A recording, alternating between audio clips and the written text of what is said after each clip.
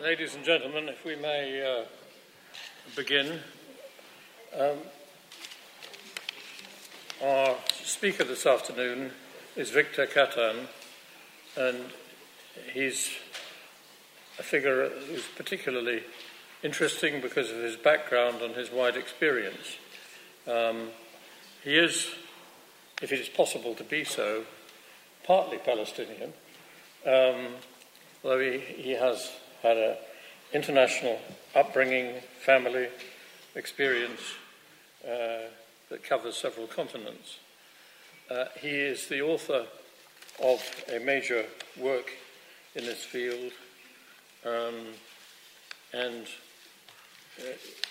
let me just get the title correctly, Victor. Author From Coexistence to Conquest, International Law and the Origins of the Arab-Israeli Conflict, 1891 to 1949.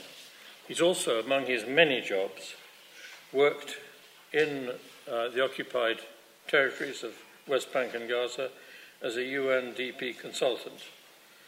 And he's written numerous scholarly articles, which is how I've come across him, some of which drew on his work for a PhD at the School of Orient and African Studies in London, a school which the British Academy had some part in setting up, although the details of it are lost in the mists of time. I owe a particular debt of gratitude to Victor, because a few days ago he had an article on the Haaretz website in Jerusalem, not unrelated to what he's going to tell us now. And when I suggested that I had an interest in publishing a piece on a not unrelated subject to do with my grandfather and the Balfour Declaration, of which he was somewhat critical, Victor helped me to get it published on this excellent website. As you can see, he's going to talk to us about one of perhaps not the most glorious episode in British colonial history, the rise and fall of the Balfour Declaration and the end of the Palestine Mandate. Victor. I've got my papers as well. That's it. I've tried to purloin his papers. Not just page 5 either.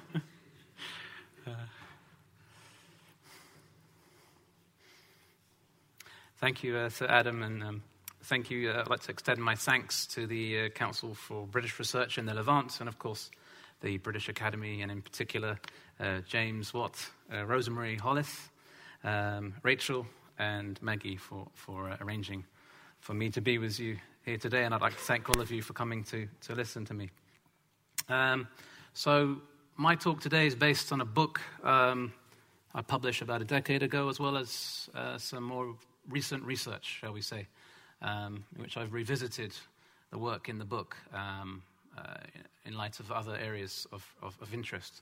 In particular, the statement that was made a year ago by the foreign minister of the PLO, threatening to take a case against the British government over the Balfour Declaration.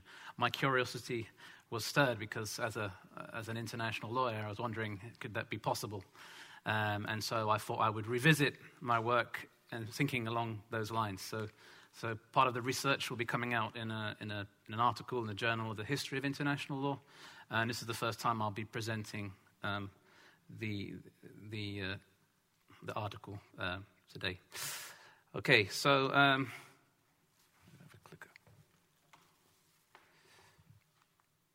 the presentation is broken up into 3 parts.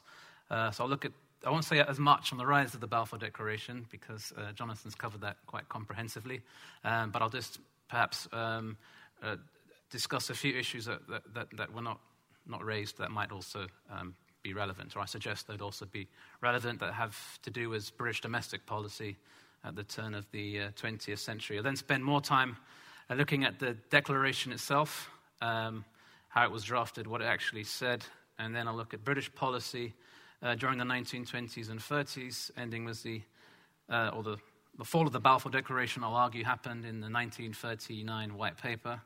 And then I'll look at the end of the mandate, which legally is the most interesting bit. What happened when the civil administration was withdrawn from Palestine on the 15th of May 1948. And that will then also go into what the Palestinians might be thinking about today.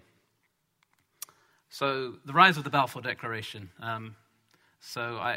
Everything that's been said about it being a war aim in 1917 is absolutely valid, and I don't have much more to add to that. But there is another line of argument one could raise, which is looking at the debates in the turn of the 20th century in this country on immigration and Jewish assimilation. And there was the reason why I suggest this might be relevant is because some of the characters who were involved in drafting the Balfour Declaration were involved in these earlier debates. So there was obviously Arthur Balfour, who was a prime minister when the Uganda plan was.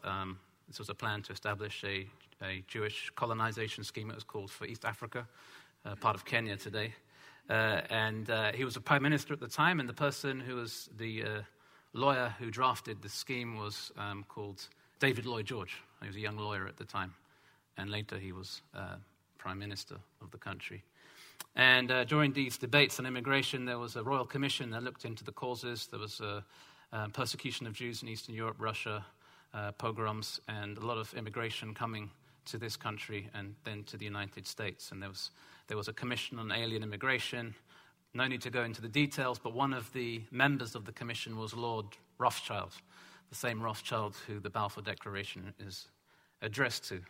And what's also intriguing is when Herbert Samuel, who was a member of the government, came up with this idea of a Jewish homeland in 1915, the government was then, as Asquith, was not so interested in the scheme. The change took place when the government changed and when Balfour was the Foreign Secretary, Lloyd George was the Prime Minister.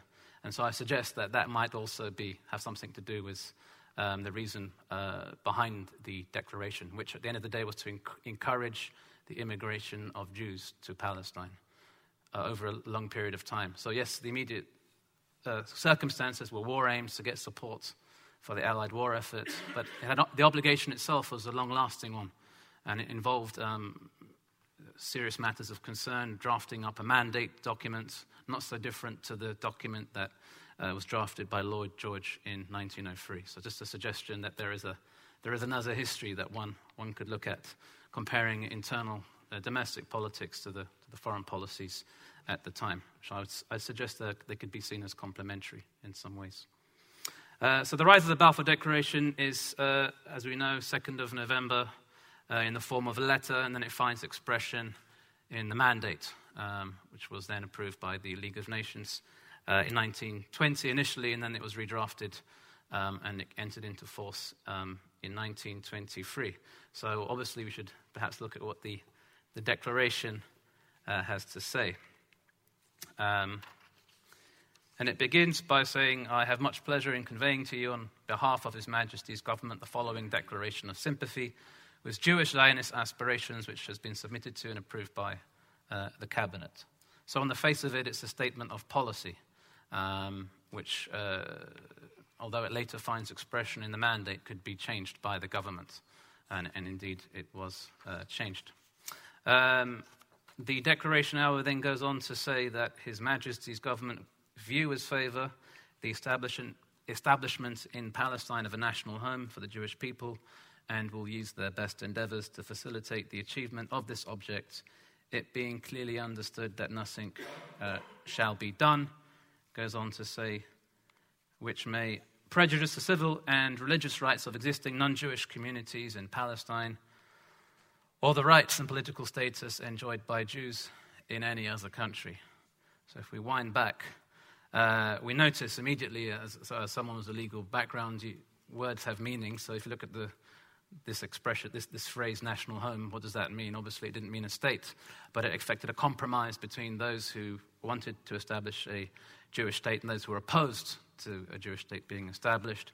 So the compromise was that perhaps over time such a state could be formed, but in the meantime they came up with this state, this word national home, which had never been used before. But it's also conditional, it being clearly understood that nothing, so you can't do anything, according literally, in establishing this home that would prejudice the civil and religious rights of existing non-Jewish communities. And this is Lord Curzon, in the photograph, who was responsible for this, for inserting this clause. He went... And anyway, he went even further. He insisted that the status of those Jewish immigrants coming into the mandates and the communities that already existed in the mandate were equal in all respects in terms of civil and religious rights. That was what he intended. As we know, that was impossible and that didn't subsequently work out. But that was the intention at the time. There was also a second safeguard clause, which is also more overlooked. And this has to do with the rights and political status enjoyed by Jews in any other country.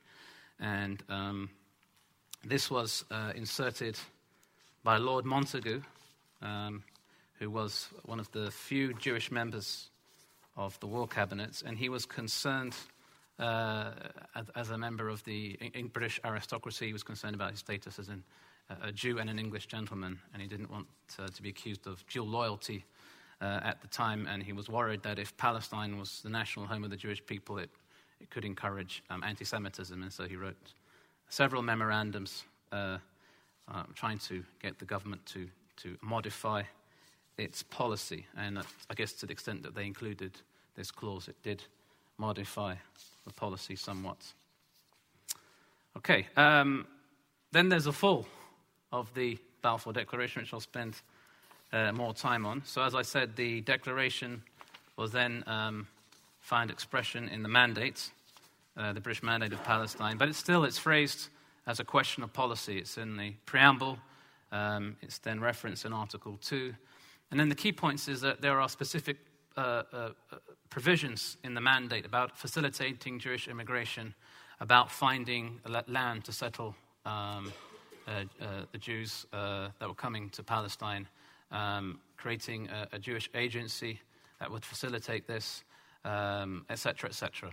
And then the non-Jewish communities were spoken, they were not really directly mentioned in the mandate.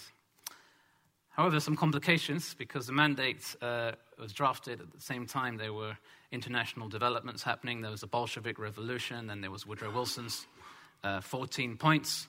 There were other declarations that were issued by the Allies around the same time, or just after the Balfour Declaration. So we've heard about the Hussein McMahon correspondence, which was from 1915, but there were other declarations that were issued and that appeared to envisage granting the indigenous inhabitants of the Levant self-government. And this actually caused Balfour concern. At one point, he wrote a letter to Lloyd George saying he couldn't understand how all these different promises and agreements could be reconciled.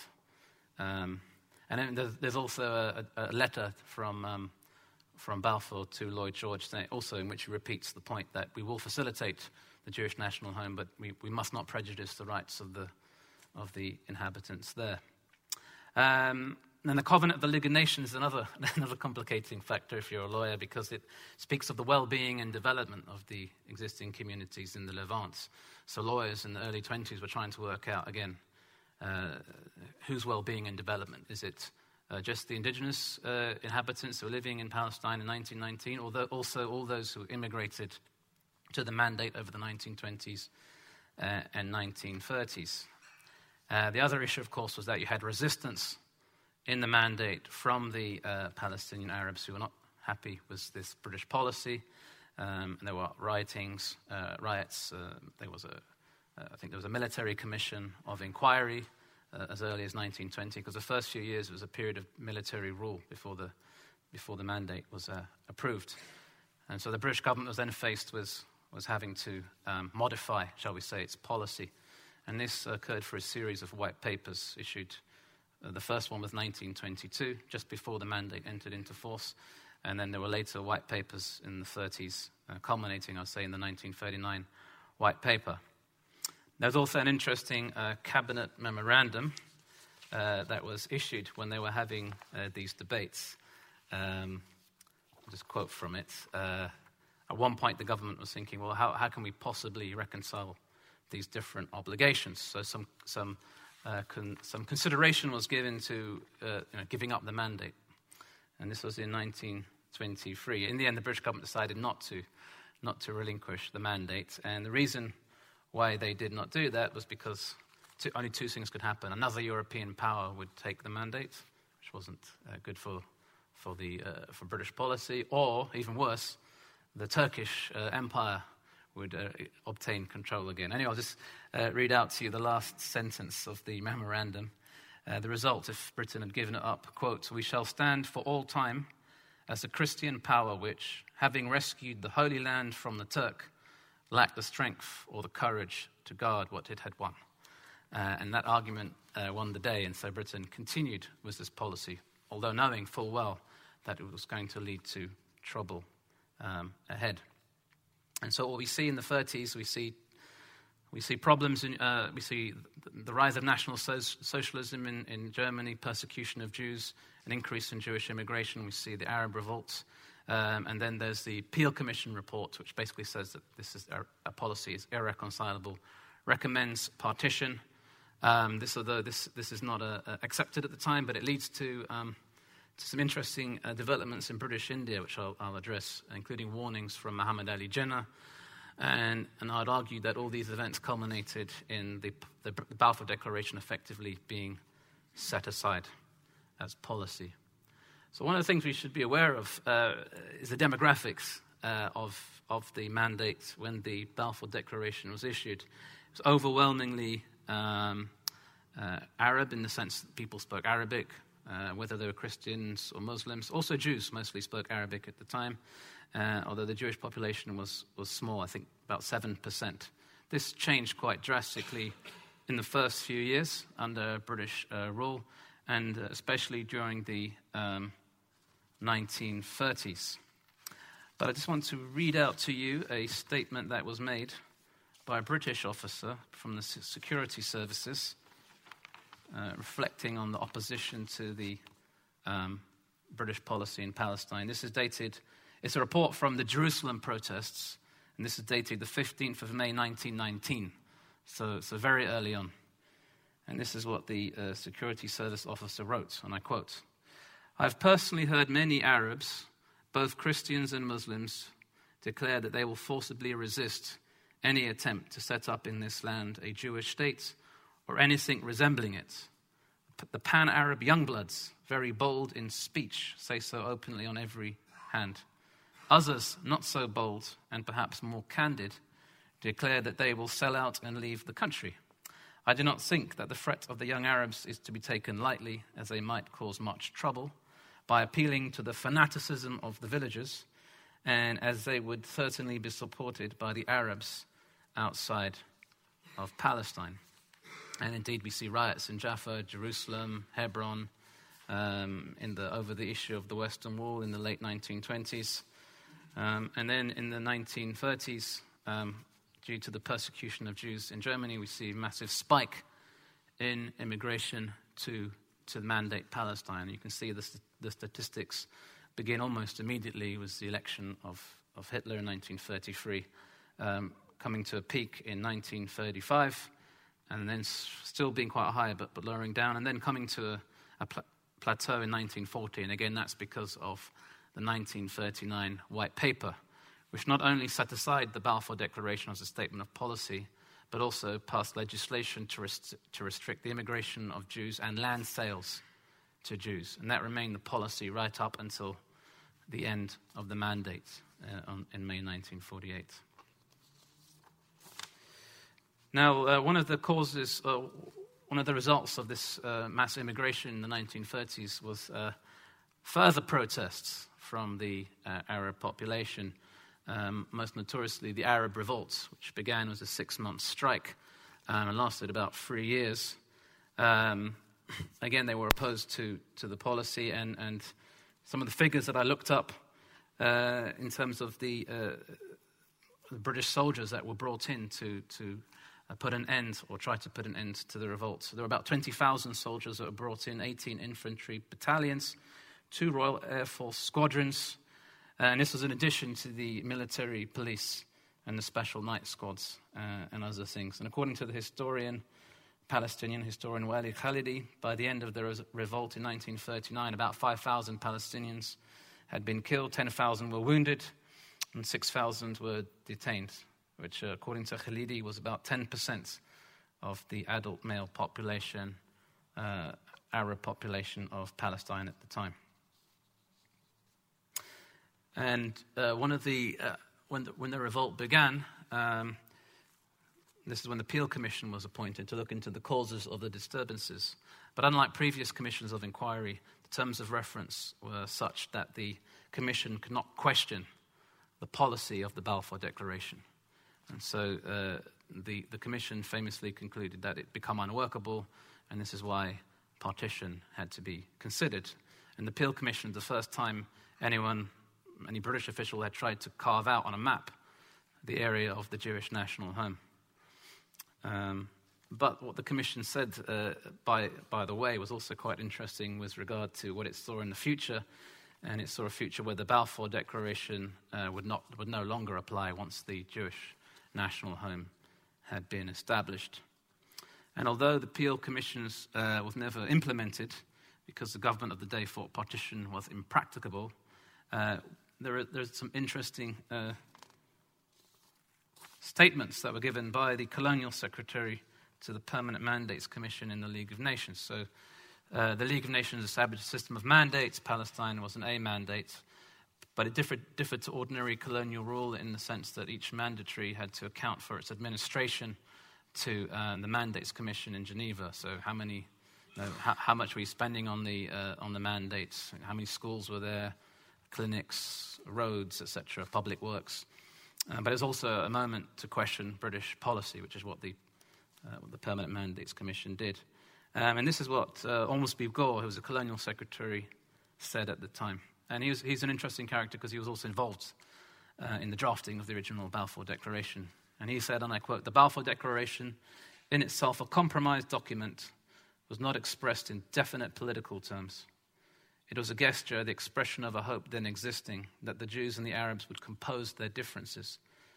That evolution had not taken place, and this meant that the Balfour Declaration must itself disappear and be replaced if there was to be peace, progress, and good government in Palestine by a Jewish state in one part of Palestine, an Arab state in the other part, and a special regime for the holy places." The irony is that the Permanent Mandates Commission wasn't very happy with this statement because they wanted the British government to continue abiding by the policy of the Balfour Declaration. So nothing actually happens in 1937 and 1938. The real shift happens, however, in the 1939 White Paper. And while revisiting the work I've already done, I was looking at the Indian Office archives. It was also connected to some other work I'm doing on decolonization in Singapore. And I was struck by correspondence from the All India Muslim League around 1938. So this is a picture of Muhammad Ali Jinnah. This is the Mufti of Jerusalem, Hajj Amin al-Hussein, taken in the early 1930s. And what happened in 1938, 1939, about 5 months up until the end. And so when you look at the reports of the commission, you see them constantly asking the British government to let them in, and the security situation is getting worse. And it transpired from the work of scholars like Avi Shlaim that there was a deal between the Prime Minister of Jordan and the British government in January 1948 about dividing the Palestine between the Jewish Agency, the Provisional State of Israel, and the Kingdom of Jordan. In other words, the independent Palestinian state in the UN partition plan was going to be sacrificed by these two states.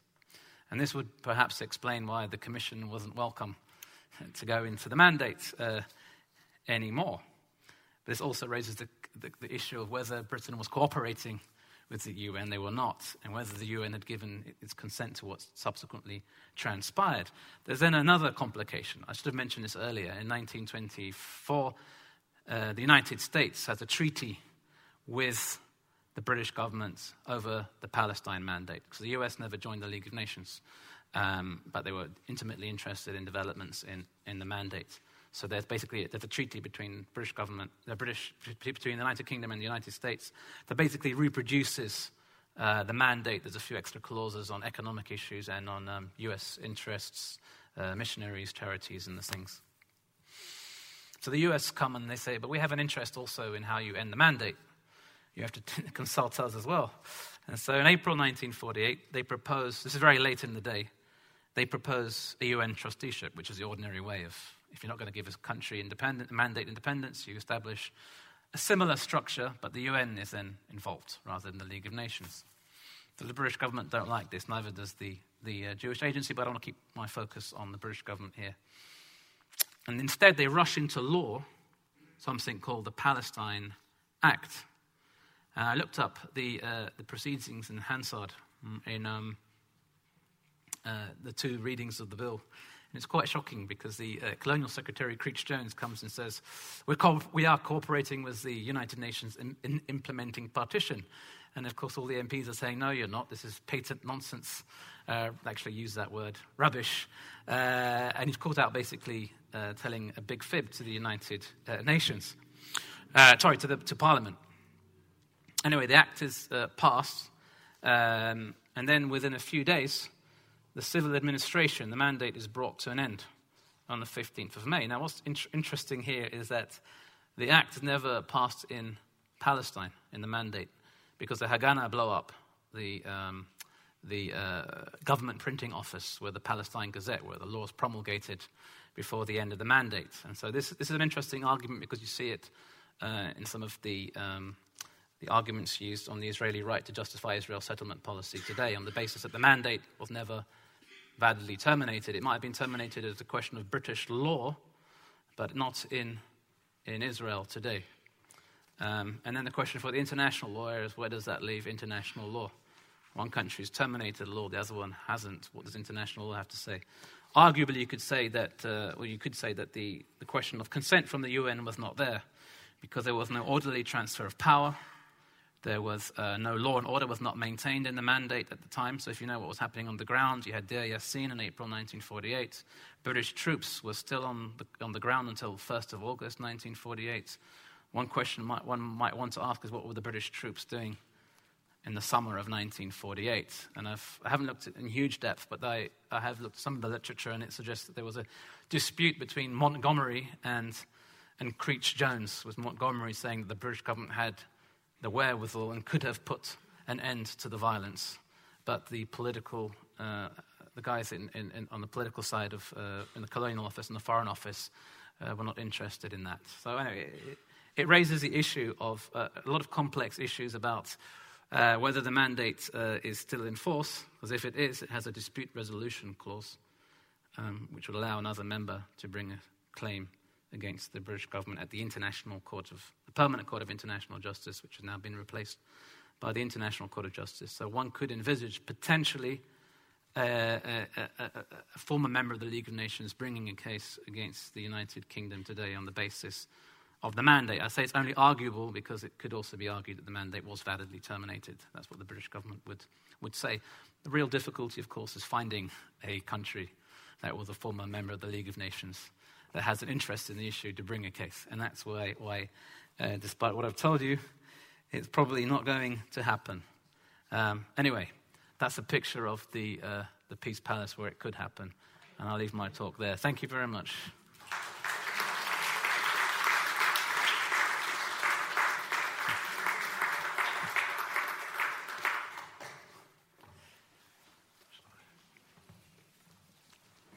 So, any questions, points, contentions? Yes. Oh, sorry, thank you. You mentioned in your speech, my name is Nisar Ali Shah, and I'm a journalist by profession. In your speech, you said that one-state solution is not possible. Israel doesn't actually want two-state solution either. So where do we go from here? Now the world has been watching the ethnic cleansing of Palestinian and the non-Jewish community, Christians as well. So when are you going to stop talking and start acting? I mean, the action is very important. Now, British Foreign Minister Arthur Balfour, when he wrote this letter, promised to the Palestinians, everybody knows in this room, and the 31st of October, there was another conference in Central Westminster Hall. They all mentioned about this one. So the world is very powerful, America, Britain, Germany, France, and everybody else. So why don't they take any action? Because it is beyond comprehension that the world is watching, actually, like the genocide of the Red Indians in America, Maoris in New Zealand, and Aborigines in Australia. Similar thing happening in Palestine now. So what is the answer? I mean, can we wash our hands off, of Palestine? They finished, Balfour Declaration is fallen, and things like that. There are experts in this room, actually, who know. I'm not an expert, actually. I'm a humble journalist. I can write about it. But what is the answer? I mean, this is actually, conferences will go on and on and on and on. What's the thing?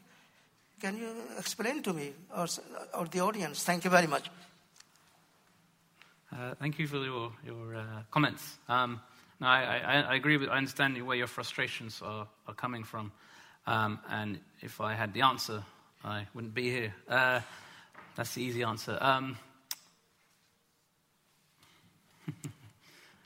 So, if I get your question right, you're asking why no one was doing anything. Well, we have to ask.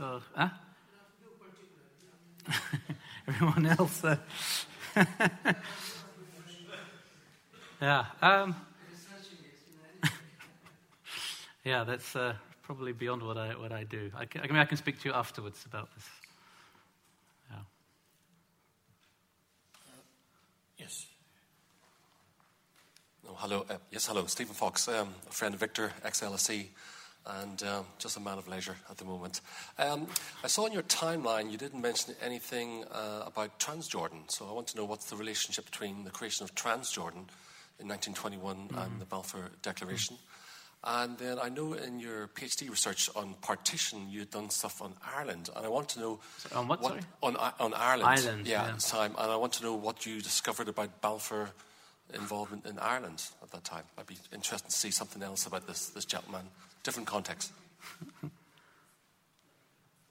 Yeah. So basically, in 1922, and this is connected to what Jonathan was saying earlier about the Hussein McMahon correspondence and the establishment of the Sharifian state.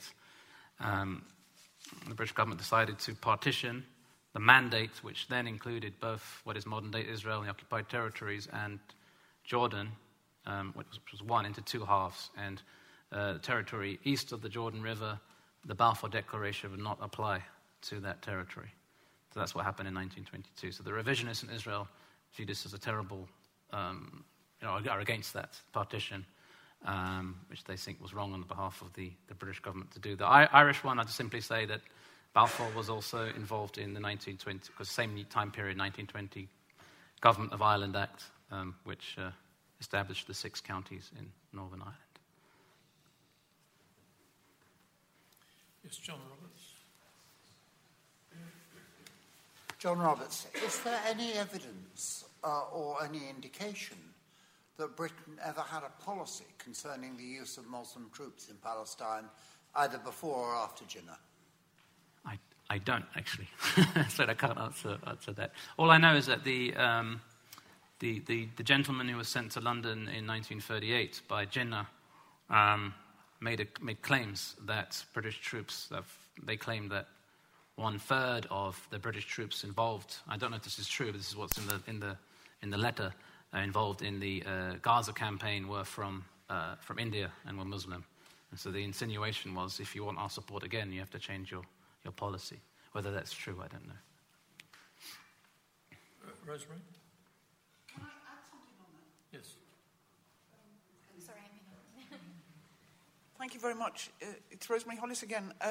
The use of British Indian troops you're on about in Palestine, surely it was an expeditionary force from Cairo that went all the way to Jerusalem in 1917 and then on to Damascus.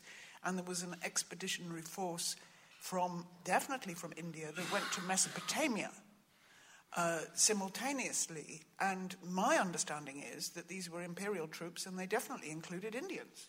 But somebody may be more knowledgeable on that. Certainly they included Indians in Mesopotamia, but the extent to which Indians of the British Imperial Army were in the expeditionary force from Cairo to Jerusalem, I don't know. I was thinking much more of the period of the actual operation of the mandate rather than the 1917. I mean, no figures were given, just a telegram from Jinnah saying, threatening no Muslim troops in Palestine. He didn't give a figure of how many there were. Yes. Ian. Victor, thank you. Ian Black. I wanted to ask quite a question that comes under the heading of missed opportunities. I think anybody who follows this issue knows that comes up very often. And there's one that struck me, and I'm really interested in hearing your view of it. I mean, the question is most often asked about the Arab decision in 1947 to reject partition. And I think the answer to that is well known. But there's another question of a similar nature that I find intriguing. 1939, the British White Paper of May that year, I think you referred to it explicitly there. It said that the framers of the Balfour Declaration never intended that a Jewish state should be created in Palestine against the wish of the Arab majority. It was an extraordinary blow for the Zionist movement, to which they responded, predictably, with fury and determination to resist it. The Palestinian side also rejected it. Now, my knowledge of this, based on reading most of the available sources, and certainly Palestinian and Arab historiography, suggests that that was a terrible mistake. The White Paper promised Palestinian independence, I think, within 10 years. It severely restricted Jewish immigration and land sales. It was, of course, a genuine disaster for the Jewish side because of what was happening in Europe. There's no question about that. But on the Palestinian side, as we look back at this story, on this very resonant anniversary, wasn't that a terrible mistake? Didn't the Palestinians lose the opportunity to save something from the wreckage of the preceding 20 years? Absolutely. Completely agree with that. Usually I've been interviewing former negotiators on more recent times, but one thing that struck them is there's this, they call the all or nothing approach. The Palestinians want complete independence right now. So anything that suggests you might have to wait for a couple of years, they will veto. And I think that's been a mistake time and time again. That was probably the first time in 1939, but we've seen it in other occasions over time. So yeah, I agree completely with what you said. Yes.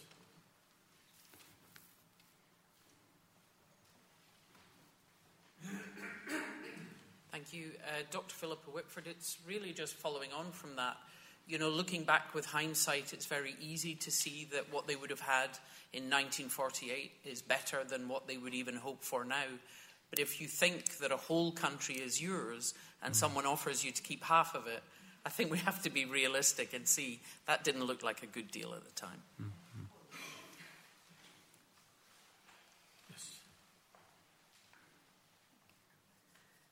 Thank you, Victor. In all the discussion so far, Jerusalem doesn't feature in any sort of debate. During the period that you look at, was it there? Was there a discussion? Who's going to be in charge? Was it King Abdullah in Jordan? I'm intrigued by this 5-month period when the UN Commission wasn't allowed in. Was there talk that, basically, maybe it's better not to have a Palestinian state, let's just call it Jordan, give that part to Jordan? What was Jerusalem doing in all this discussion, given how important it is, or it was at the time? So Jerusalem is absolutely key from day one. It's one of the reasons for all the disturbances. You can see that was the Western Wall riots in 1929 and the involvement of the League of Nations there. You can see it in the various partition plans, whether it's the Peel partition plan from 1937 or the UN partition plan, which Jerusalem and the holy places, they also include Bethlehem, are given as different status. In fact, part of the UN partition plan, the idea was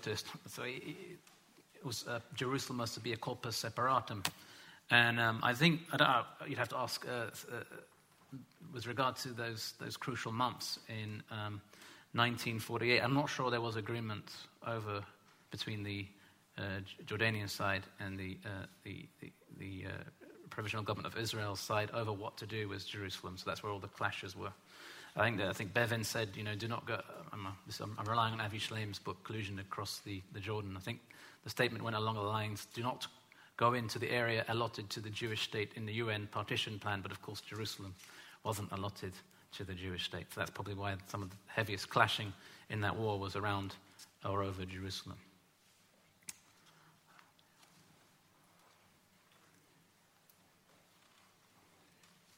Yes.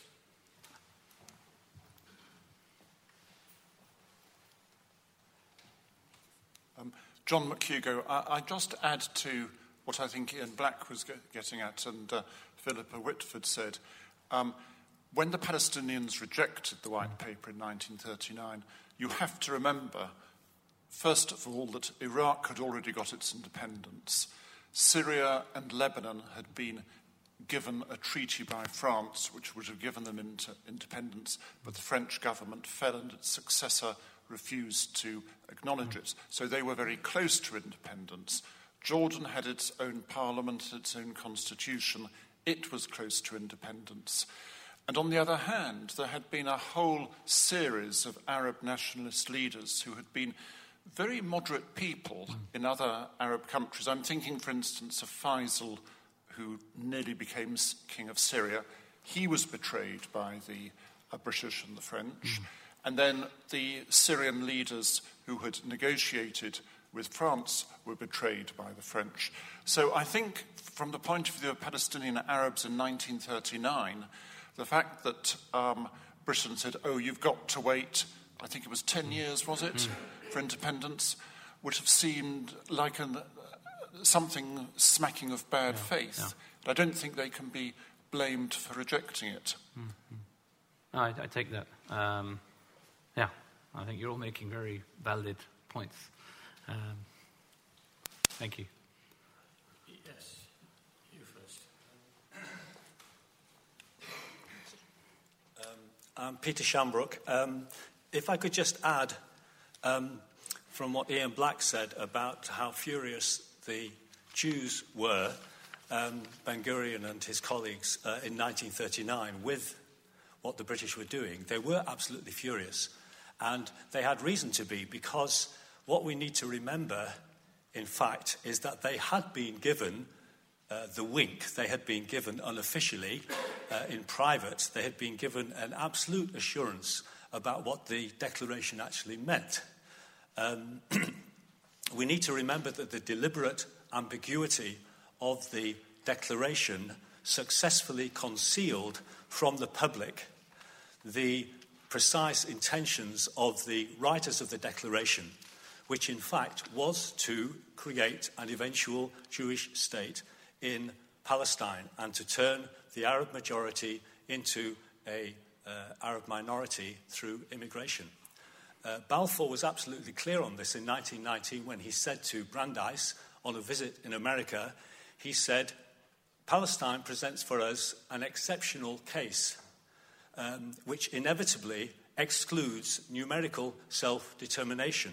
We are definitely working for an eventual Jewish majority in Palestine.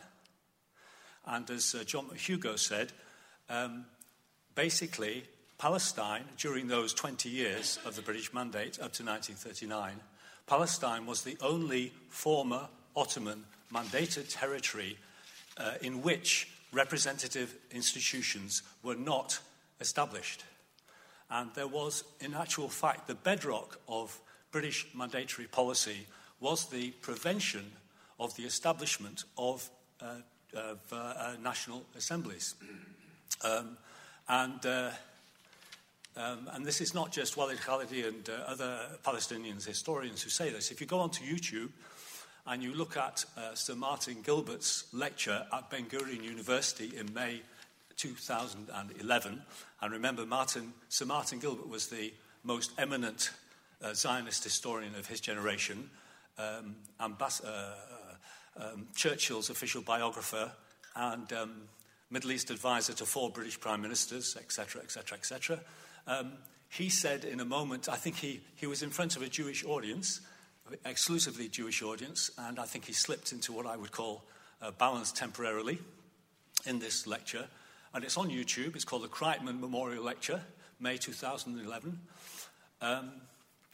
He said the centrepiece, in the middle of his lecture, the centrepiece of British mandatory policy was the withholding of representative institutions for as long as there was in Palestine an Arab majority. Thank you very much for that. Thank you for that. I agree, until 1939. Yes. Then they changed the policy. Yes. So that was a policy up until... Yeah, that's right. Yeah, I should have mentioned that. One of the reasons why the Arab revolt began in 1936 was after a proposal by Arthur Walcott to... he actually recommended, he was the High Commissioner in Palestine, to recommend a representative government, but Parliament was against it because they said this will prevent the Balfour policy, put an end to the Balfour policy. Jeremy Greenstock.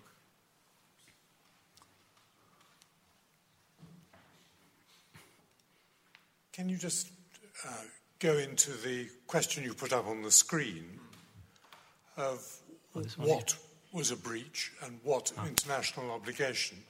Because you seem to be putting the question to the audience, and we might get into that. It may be something that Rosemary will be talking about later, but I'm just looking for more clarity on what you're actually asking.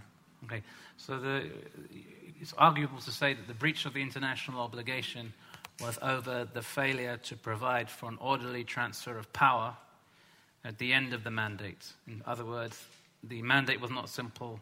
It was an agreement between the United Kingdom and the League of Nations. It wasn't something that Britain could unilaterally revoke and then divest itself of and walk away. It had to have the consent of the world community. Now, the complicated factor is that the League of Nations didn't exist. It was the United Nations that took its place. The UN, however, voted for a partition plan. I know the Arabs were against it, but they were not a state, and therefore that was the intention of the world community. Even if they were against it, you can still enforce resolutions against states that don't like them. And so Britain was obliged, as a mandatory power, after having asked the UN what to do with Palestine, to follow the steps, the procedure that had been set up. But they physically blocked them from carrying out their obligations. Then when the United States said, okay, if we can't have a partition plan, let's have a trusteeship, again, they stopped it and they walked out. In other words, the breach of the obligation is over the failure to have the consent with regard to the ending of the mandate in 1948. It needed the consent of the UN. The UN had consented to a partition plan. It had provided procedures that were to be followed, and Britain said that they were not interested. So that's where the breach took place, I would argue. It's an interesting idea, but it's, as far as I know, it's never been, within the history of the UN, been thrown back in the face of the British government that they breached an international obligation.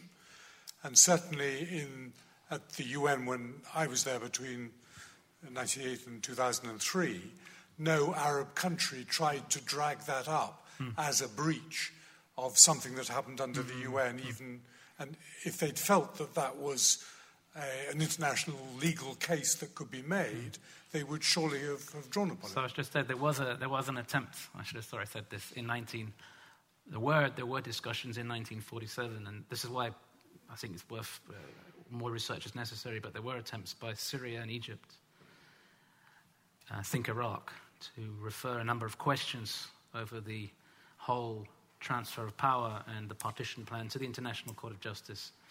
Then they were thinking of an advisory opinion as opposed to a contentious case. And there were several questions that went to vote, and they were defeated. One of the questions was over the question of self-determination and the partition plan. That was defeated by one vote only. So had that gone through. So there was a dispute there about these issues. But I think they've been forgotten. This conflict's been going on for so long that people forget what happened at the time. Thank you. Ladies and gentlemen, we will come back to some of these issues in the concluding discussion. But it's time for us, I think, to first of all thank you very warmly for your extremely interesting presentation.